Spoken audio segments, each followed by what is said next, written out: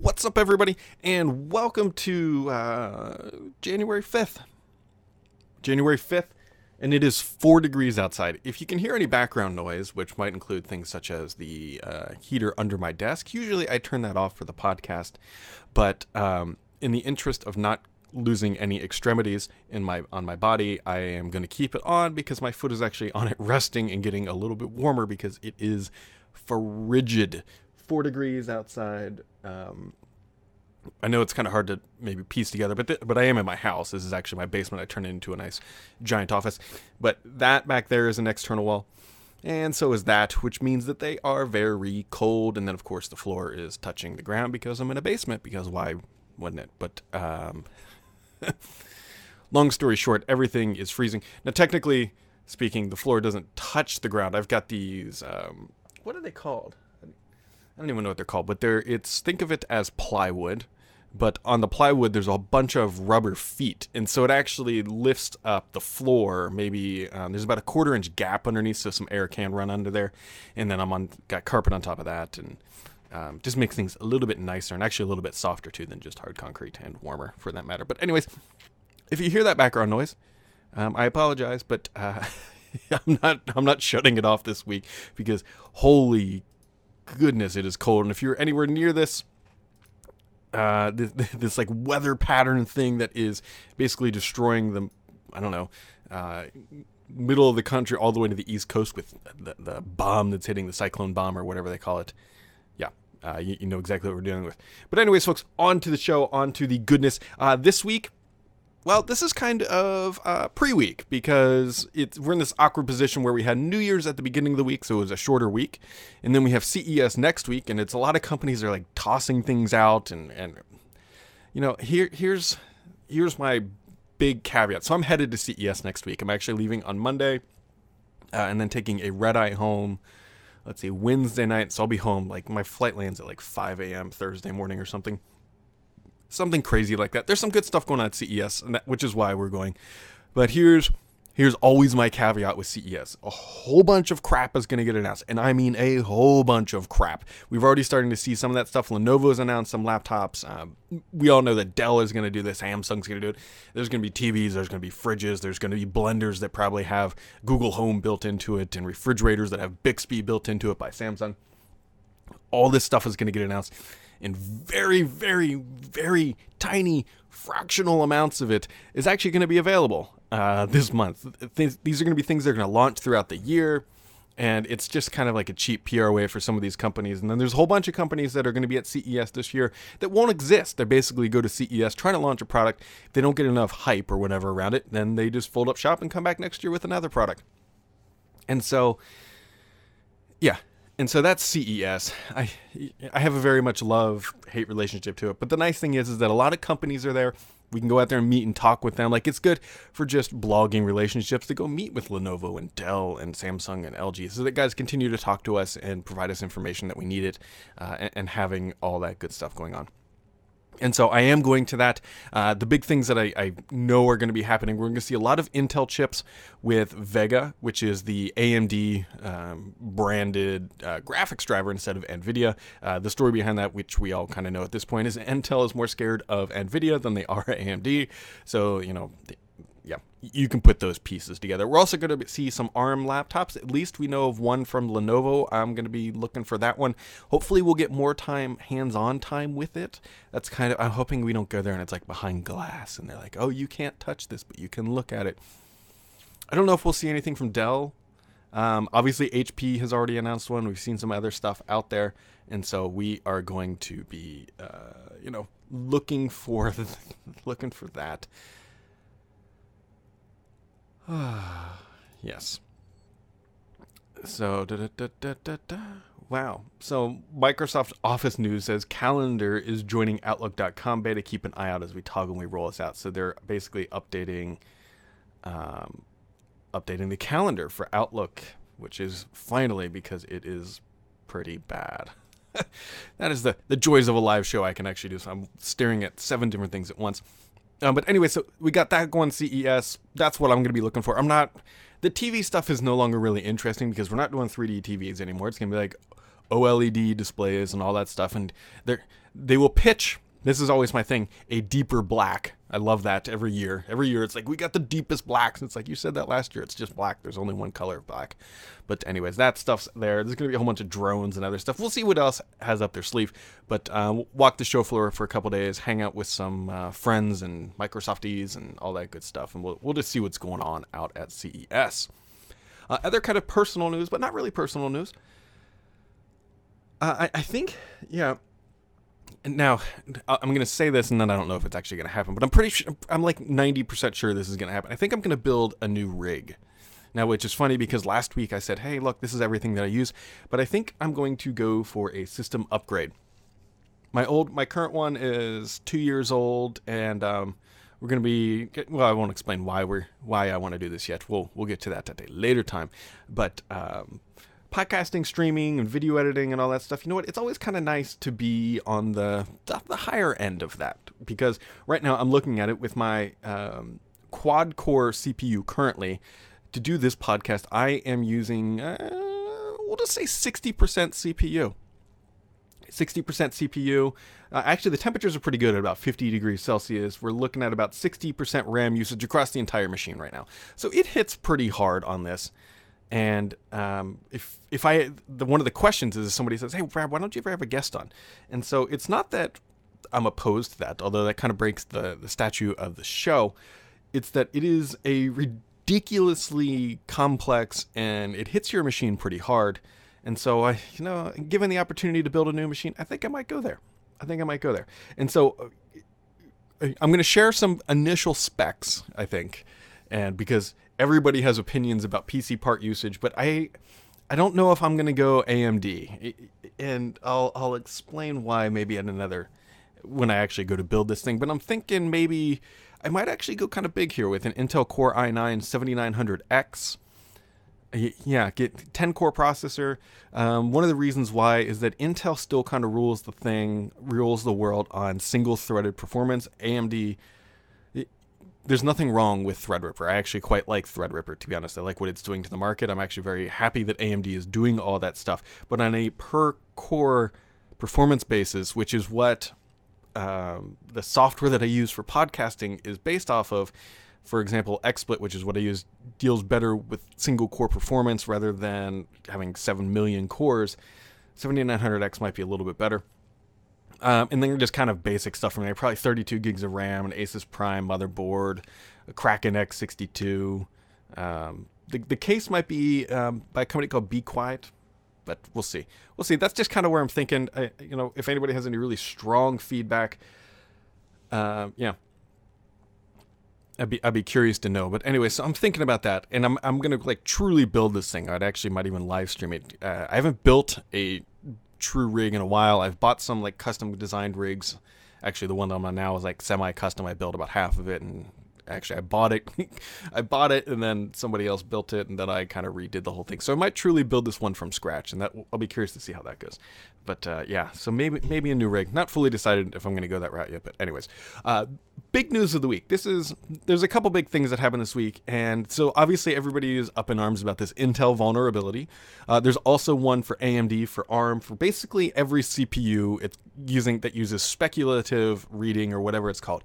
I'm going to be the first to admit I am not a CPU architect expert by any capacity. I'm not even a security researcher. I don't pretend to play one on the internet. So I'm going to, if you want some seriously deep dive information, I recommend go finding a technical blog and reading that. But at a super high level, the ELI 5, or Explain Like I'm 5, breakdown of what this is that there are private memory sectors of the CPU that can be read by unauthorized software. So imagine your CPU has parts that are supposed to be secret and secure, such as where your passwords are stored and that type of memory. And then there's unsecured portions of the CPU. And basically what somebody figured out is that those unsecured portions of the CPU can very easily read the private portions of the CPU very easily.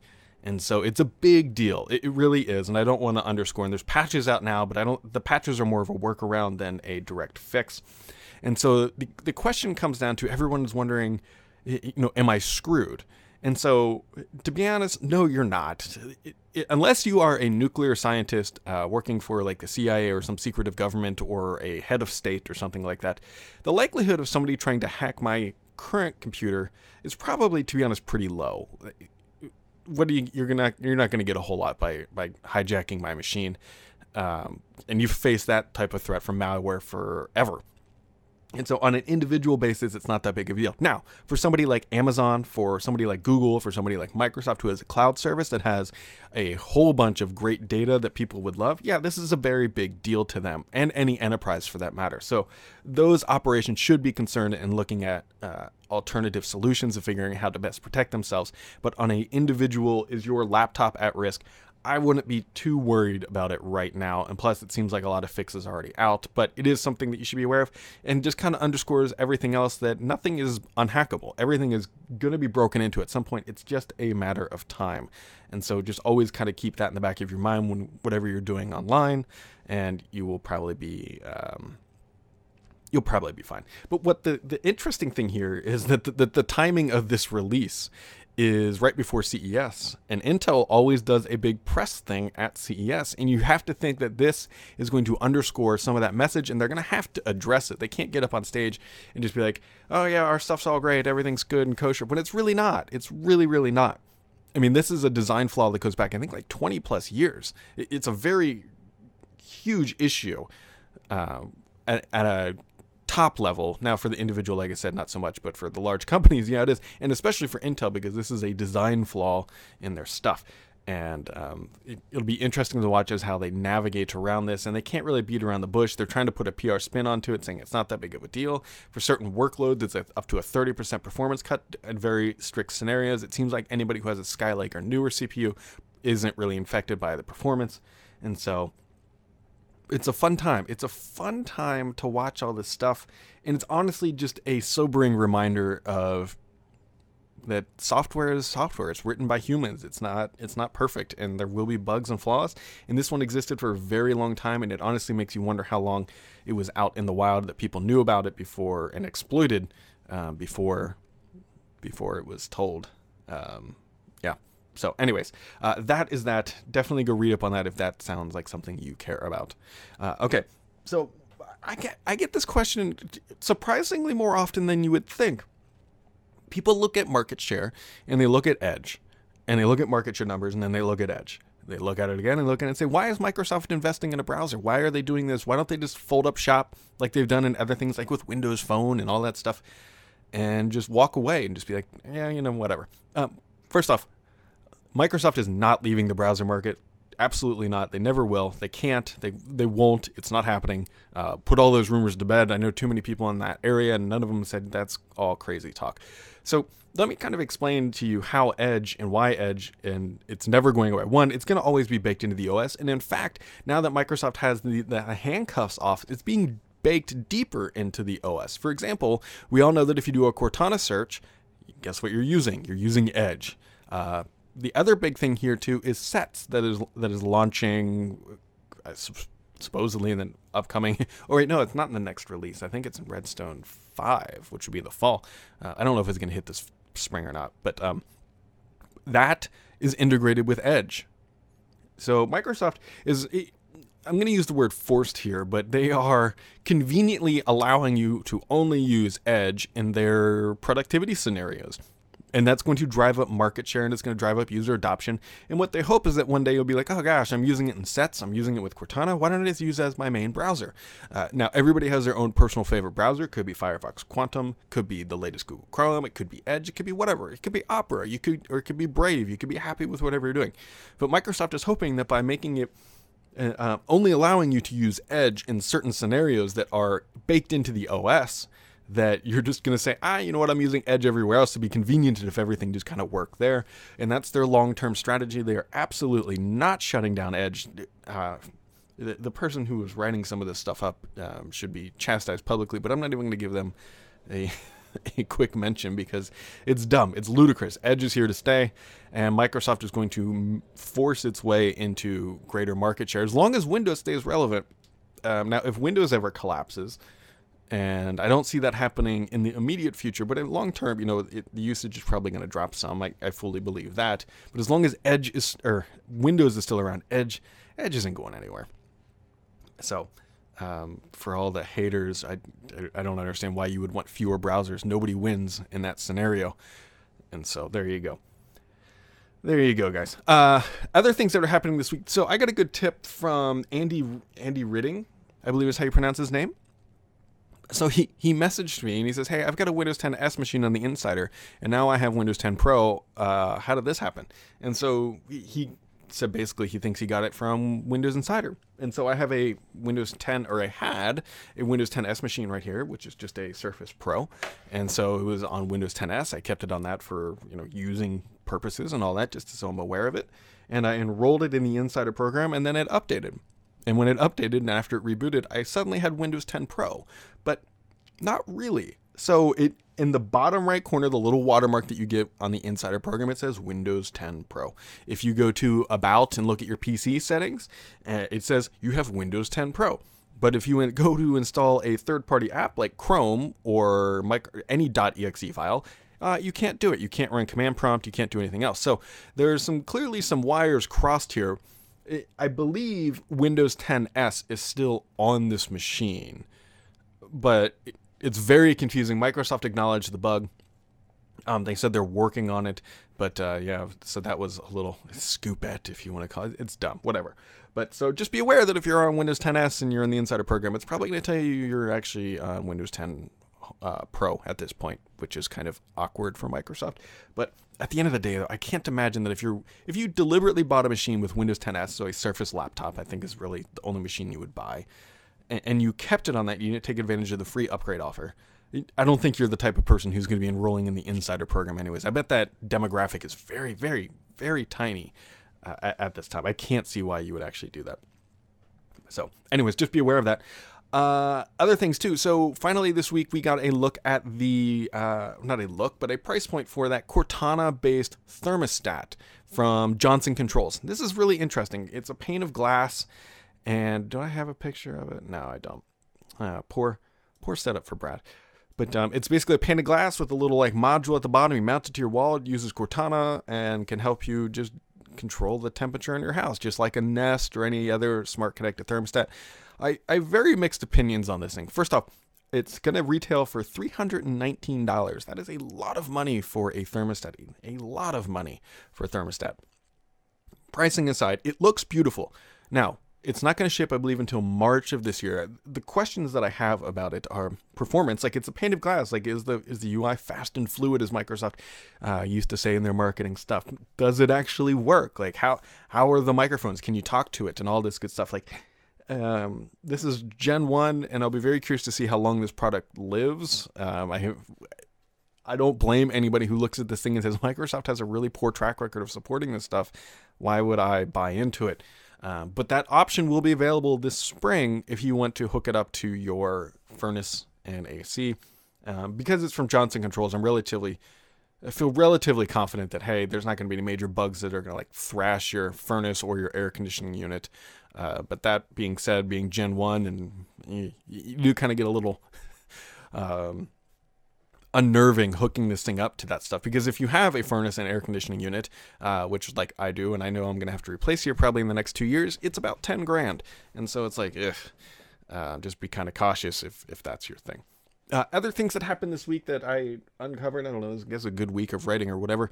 If you remember last year in August 30th specifically, Amazon and Microsoft announced that Cortana and, I don't want to say the name, Echo, they could talk to each other, and that it was going to bring compatibility to Windows 10 desktop, and then you'd be able to talk to the voice assistants with crosstalk and all this stuff, and good features coming about. And they said it would be there by the end of the year. It was the end of the year, and that never materialized. So I emailed both companies, and they both basically responded back with, it'll happen soon. Neither one will say what's going on. I don't know if we're going to see anything at CES next week, if they have some sort of announcement there, and that's when they're going to launch it. But so it didn't happen by the first of the year. It's a little embarrassing, I guess, on both companies' part that they made a public promise and didn't deliver, but there you go. And also, If you were using Groove Music, as we all know, Groove Music is now gone. Groove, the music player, is still there technically, but you can no longer buy music through that subscription stuff. And last little note here, I got this question a couple times, is that people keep asking, is Redstone complete?